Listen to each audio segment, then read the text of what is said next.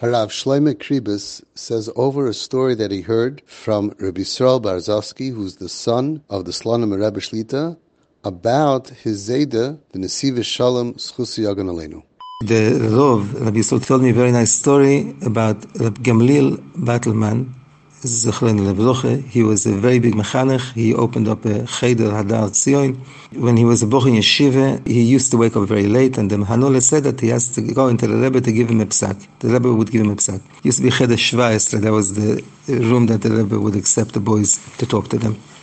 Baruch Hashem, I was zeicha to be there many times. So he came in, and so the Rebbe tells them like this: listen, before I give somebody a psak, I'm ma'oil a lot of ahava to him. Now, since I had such a hard day today, I wasn't able to be ma'oil on so much ahava, so you'll have to come back another time. I can't give you another psak. This is Avi Fisher from Twisted Parenting. To be added to my broadcast, please send a WhatsApp request to 718-902-6666.